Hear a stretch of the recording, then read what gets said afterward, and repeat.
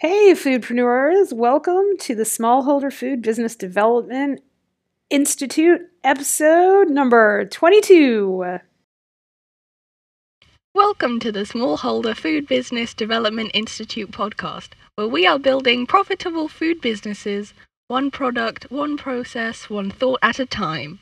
Now here's your host, Dr. Michelle Fannenstiel.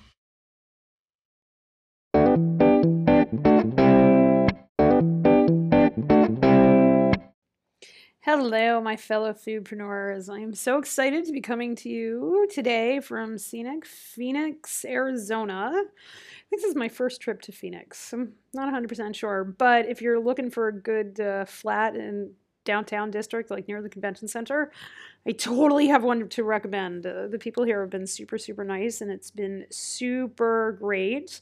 I gave a talk today, and I'm going to get the audio, and I'm going to be posting it. I was at the Natural Refrigerants Conference, and so these are all the folks that keep all of our food cold. So it was super fun. I presented on the model and Strive and how to think about your thoughts and ask yourselves questions. It was really super amazing. And everybody loved my talk. I'm looking forward to the feedback. And did you know that one of the best ways to give me feedback is to go and give me a 5-star review on the platform of your choice? Those 5-star reviews make such a difference in the algorithms, and it helps us reach more and more people with the message that food production can be wealth creation, that we can create communities. And that's a message worth sharing, I think. Today we're talking about preventive and productive maintenance. And when I write a HACCP or a preventive controls plan, there must be, and there always is, an entry at each step from the process flow diagram in the hazard analysis for physical hazards. So those of you who have written these with me, we do process flow diagramming, and then we take each step and we put it into a table, and we analyze for physical, chemical, and microbial hazards. And I have a bunch of other podcasts on hazards. Go back and listen to those. And at every step past receiving, I basically write that physical hazards are not reasonably likely to occur if you're writing a HACCP, or neither known or reasonably foreseeable if you're writing a preventive controls plan, because of a preventive maintenance program. And if every single person I wrote these plans for actually executed a preventative maintenance program, I wouldn't need to write this episode. But here's the truth, though. They don't. And they don't for a whole lot of reasons. Really good and compelling reasons, generally, like right in that moment.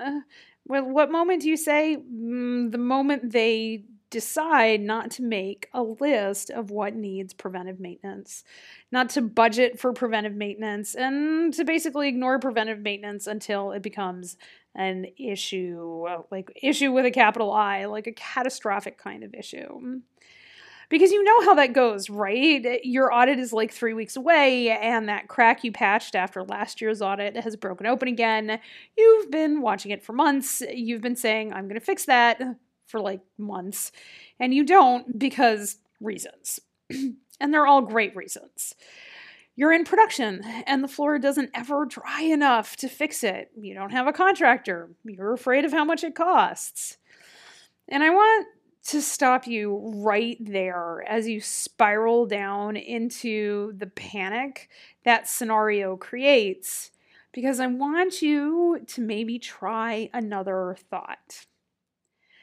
The possibility exists that if you do the work of preventive and productive maintenance, you'll get the following.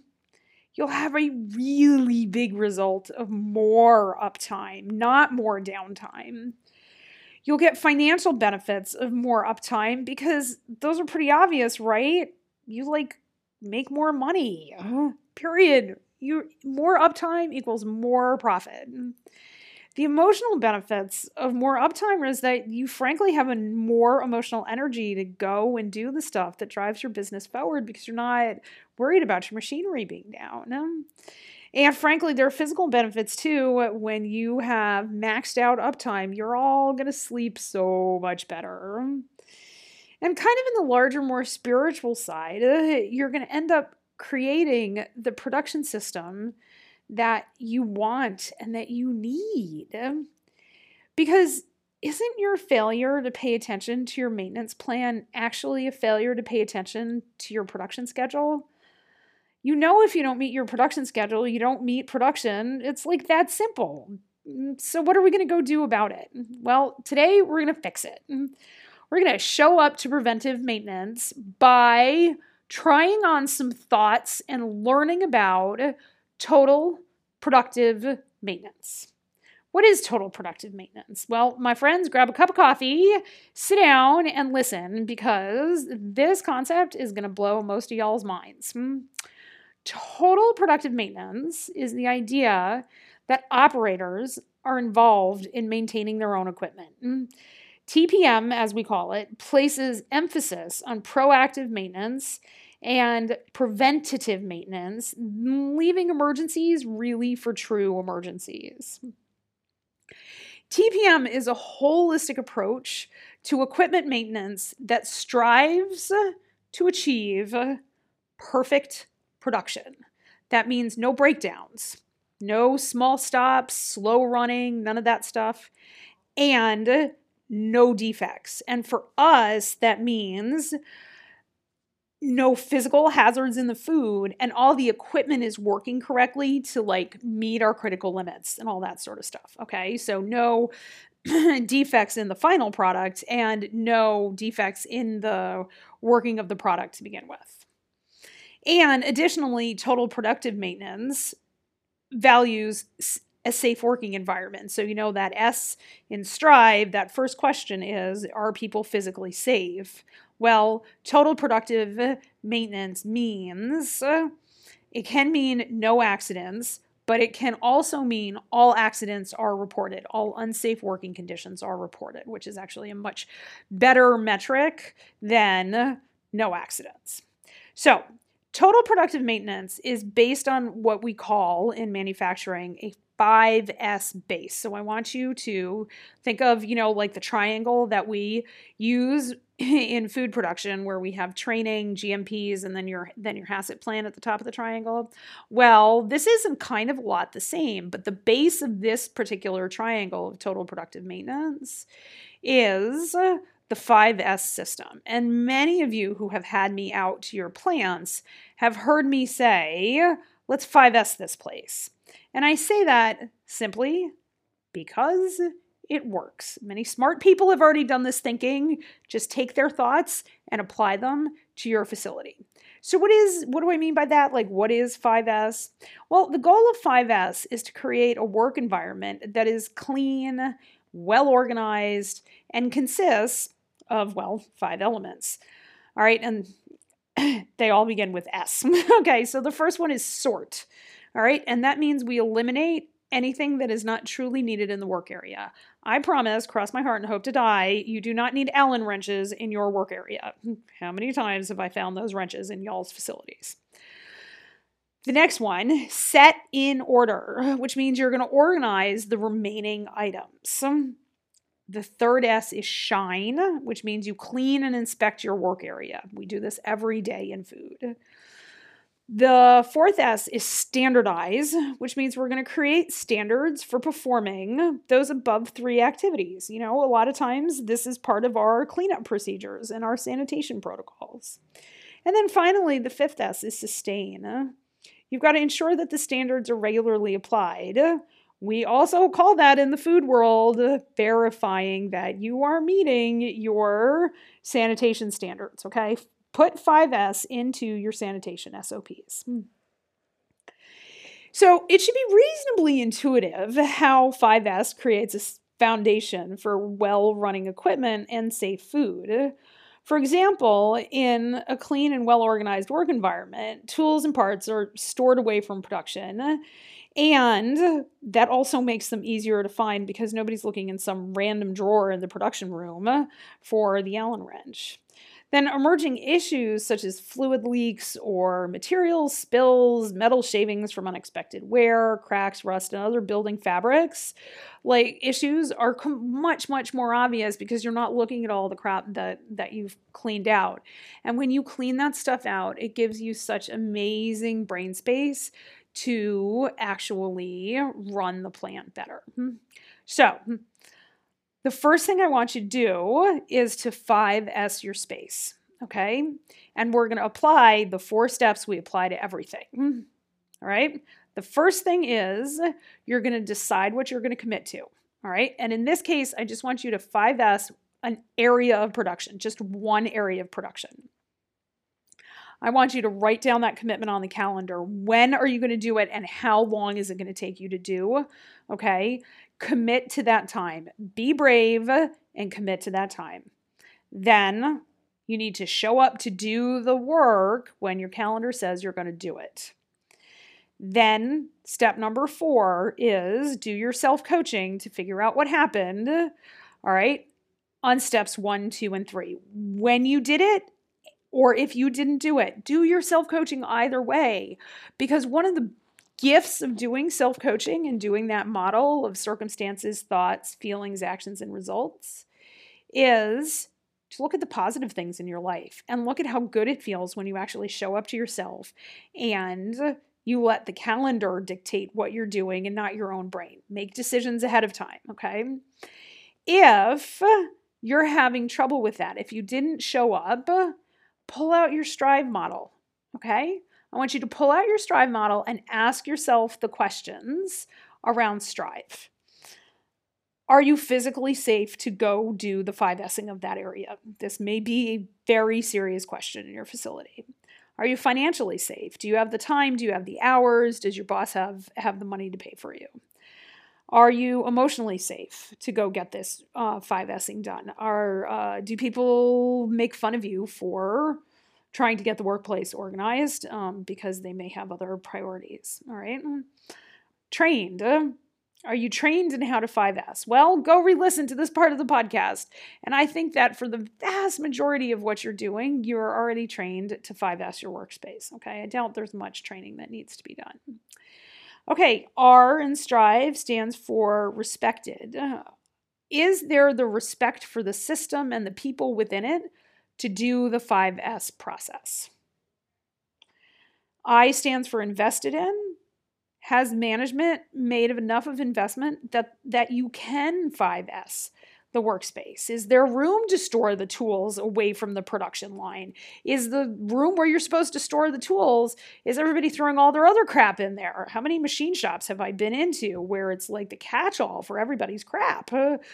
Okay, that's not what we're going for, all right? So has management invested in ways that you can get this job done, all right? The V in Strive stands for valued. Do you value this system? Do you value the time and emotional energy that it's going to give you to get this done? And then the final part of Strive is empowered.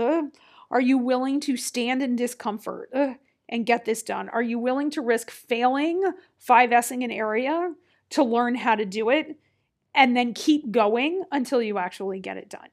Okay, so that's a short Strive model on some of the thoughts that might go through your head to get your 5S system in place. Okay, so pick one spot a week until your whole facility is 5S'd. All right, it will greatly, greatly help to do thought downloads and thought models when you do this. That is the work of step 4, figuring out what happens. Because here's what's going to happen. You are really, really going to mean to 5S your packing line, for example. And then someone's going to call in sick or a big order is going to come in. And all of a sudden, the week has passed and you have 5S'd absolutely nothing. Folks, the way we do one thing is the way we do everything. So when you don't show up to 5S'ing the broom closet, then do a thought download on it. Just give yourself 10 minutes and a journal and write all that stuff going on in your head. Okay? And then I want you to pick one thought and do a thought model on it. Okay, when you think that thought, how does that thought make you feel? From that feeling, all right, what were your actions? Well, one of your actions was you did something else instead of 5S'ing the workspace. And then the result that you've created is a disorganized workspace. And here's what I want you to try on for size. That thought is totally optional. And if you don't believe me, I'm going to ask you to be open to the possibility that your thoughts around the broom closet, the production line, whatever you decided to 5S, are all totally optional. So let's take that thought and shake it up a little. Take whatever thought you picked and roll it around in your mind, all right? And I want you to notice what your body feels. Feelings start in our heads and roll down to our bodies. What are you feeling in your body when you think your thought? Now, if you didn't actually get your 5S project done, your feelings are probably negative, and they come from a thought that reflects scarcity. And folks, remember, feelings are everything. All of your actions or inactions are because of your feelings. You had a thought about the broom closet, about the production line, 5S process, and that thought created a feeling. That feeling meant that you didn't show up to cleaning the broom closet. And your result is no change, no growth, and a messy broom closet. Remember, how we do one thing is how we do everything. You could repeat this process for every room in your house, for every room in your production facility, for your car, for your pocketbook, you name it. And if you want to get really meta, I promise you this process works in all of your relationships too. So really, before you implement total productive maintenance, you need to clean up your mind and clean up your space in that order. Now, once that work is done, we can drive into the 8 pillars of total productive maintenance.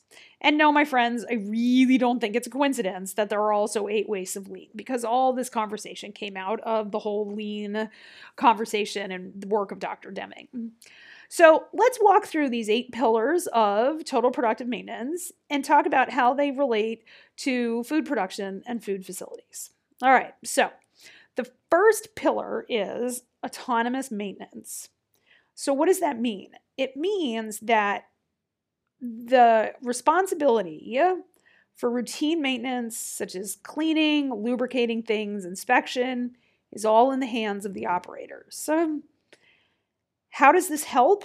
Well, it gives your operators greater ownership of their equipment, the equipment that they work in and day out. It increases their knowledge of their equipment, and it ensures that the equipment is in good working order by the person who spends all day looking at it. It helps identify emergent issues before they become actual failures. And then it frees your maintenance personnel, your more skilled maintenance personnel for higher level tasks. Okay, pillar number 2, planned maintenance. What is planned maintenance? Well, it's scheduled maintenance. It's how we schedule maintenance tasks based on predicted or measured failure rates. Okay, now many food facilities aren't predicting or measuring their failure rates. It's time you start doing that, because when you have planned maintenance, it significantly reduces the instance of unplanned stop time. It enables most maintenance to be planned for times when the equipment is not scheduled for production. And this is a great one. It reduces inventory through better control of wear-prone and failure-prone parts. Most of the time when we're talking about inventory around here, we're talking about finished product inventory. But guys, you know you have a ton of inventory around. I mean, go look at your machine shops. All of that stuff that's sitting in drawers and the doodads and all that jazz, how much do you actually use it? All that inventory costs money. The third pillar is quality maintenance. What is quality maintenance? Well, It's where we design error detection and prevention into the actual production process. We apply root cause analysis to eliminate recurring sources of quality defects. So what do we mean by that? Well, we specifically target quality issues with improvement projects focused on removing the root source of defects. Okay, so if you're always filling to the wrong weight because the fill pack line is never working, well, that's a quality issue and a big deal to the Department of Commerce, and so we fix that so that we fix our quality issue. That reduces our number of defects, and it reduces costs by catching defects early. Okay, remember, you can't inspect quality into the system. If we catch defects at the production line, we're not catching them at inspection, where they're much more expensive to fix. The fourth pillar is focused improvement. And how do we do this? Well, we have small groups of employees work together proactively to achieve regular incremental improvements in equipment operations. So the people who actually use your equipment get together and talk about how to make it better, all right? And that means recurring problems are identified and resolved by cross-functional teams. And it combines the collective talent of the company to create an actual engine or mechanism for continuous process improvement. The fifth pillar is early equipment management. This directs practical knowledge and understanding of manufacturing equipment gained through this total productive maintenance process towards improving the design of new equipment. Okay, so new equipment reaches planned performance levels way faster because we have fewer startup issues. Maintenance is simpler and more robust due to the practical review and employee involvement before installation, okay? If you get your employees that are actually using the equipment to help you figure out what you're going to purchase, you're going to do a much, much, much better job, okay? The sixth pillar is training and education. This is where we fill in knowledge gaps necessary to achieve the total productive maintenance goals. This applies to operators, maintenance personnel, managers, and this allows operators to develop skills to routinely maintain equipment and identify emerging problems. The maintenance personnel learn techniques for proactive and preventive maintenance, and managers are also trained on total productive maintenance principles and on employee coaching and development. Because it's, if you're all of a sudden starting to ask your production line personnel to do maintenance on the equipment that, well, the maintenance department has historically done, they may be uncomfortable doing that. You're going to have to train them. So we have a pillar of training and education. The seventh pillar of total productive maintenance is safety, health, and the environment. We have this because it's critical to maintain a safe and healthy working environment. This eliminates potential health and safety risks resulting in a safer workplace, and it specifically targets the goal of a workplace where all accidents are reported, okay? Would we like to have an accident-free workplace? Of course. Accident-free is a terrible metric, all right? We want all accidents reported. We want all issues reported because there's no such thing as an issue-free workplace. And then finally, the eighth pillar is putting total productive maintenance in your administration, all right? That extends total productive maintenance beyond what the plant beyond the plant floor by addressing waste and administrative functions. Raise your hand if you work in production and you could think of waste and administrative functions. TPM helps that. And it supports production through improved administrative operations like order processing, procurement, scheduling, shipping, all that good sort of stuff, all right? That really, really helps production. So from floor to your executive suite, I promise, my friends, you can do total productive maintenance. You just need to get out of your own way and work with your teams on the floor to do the same. That's what we got for you this week on the podcast. You all have a beautiful week. Hey, foodpreneurs. Have you thought about joining that power group and you're not really sure how to do it as a corporation? Well, I have super news for you. Starting this month, we are actually having corporate subscriptions to the power group, where up to 5 people can join the power group. Y'all get workbooks, you get access to the membership site, access to the calls, emails to me to ask questions, so that you can come together and grow as a group. And I'm offering this super amazing value at just 50% off of the regular price. So 5 people from your corporation can join up with the power group for only $5.97 a month. It's super amazing. I would love to see you there.